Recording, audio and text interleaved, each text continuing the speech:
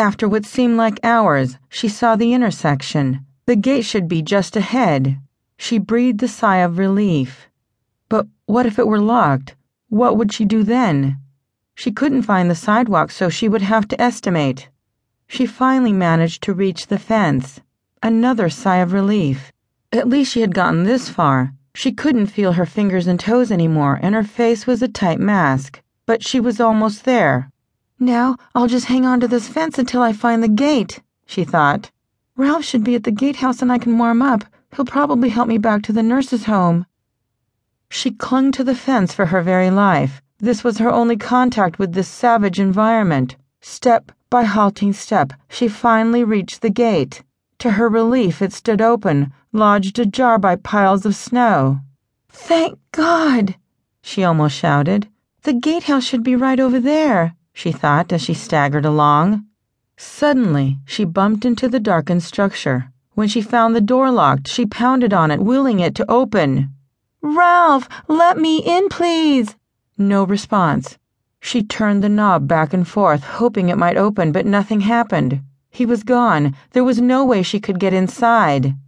Mary Lou looked around wildly, searching for some landmark.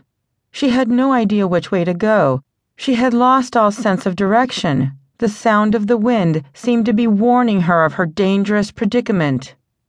Damn you, Margaret Montague, you hateful bitch! This is all your fault. If I freeze to death out here, there will be nobody to help you. She shouted her frustration into the wind. Slowly, the snow in front of her began to swirl in a counterclockwise pattern, different from the main body of the blizzard.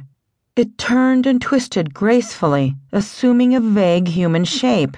Then the mass began to move away from the gatehouse. Mary Lou stood mesmerized. Was she imagining this? Could it really be the ghost, leading her to safety? She had no other choice but to follow the illusion, stumbling, falling, and then picking herself up and plodding on as the mass continued to move. She continued on, as if she were in a trance.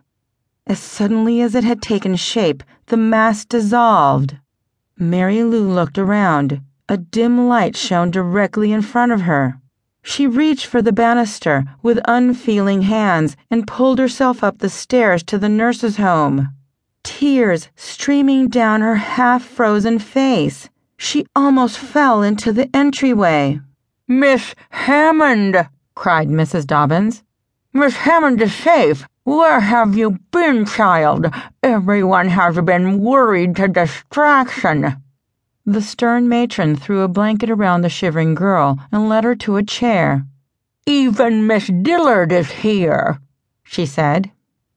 Mary Lou's body shook uncontrollably. She couldn't speak, just sat there, glad to be alive. She looked up into Martha Dillard's stern gaze. "Miss Hammond, do you realize you could have frozen to death out there? The radio is broadcasting disaster bulletins warning everyone to stay indoors. We are responsible for your safety. I'll speak to you later about your conduct." Her voice was stern, but reflected real concern. She turned to the matron. "Get some hot chocolate into this young lady, Mrs. Dobbins." She looked down at Mary Lou with an almost caring expression. Kate burst into the room. Lulu, my God, you're all right." She hugged Mary Lou and cried, repeating her name over and over. "Bill has called every half hour," she said.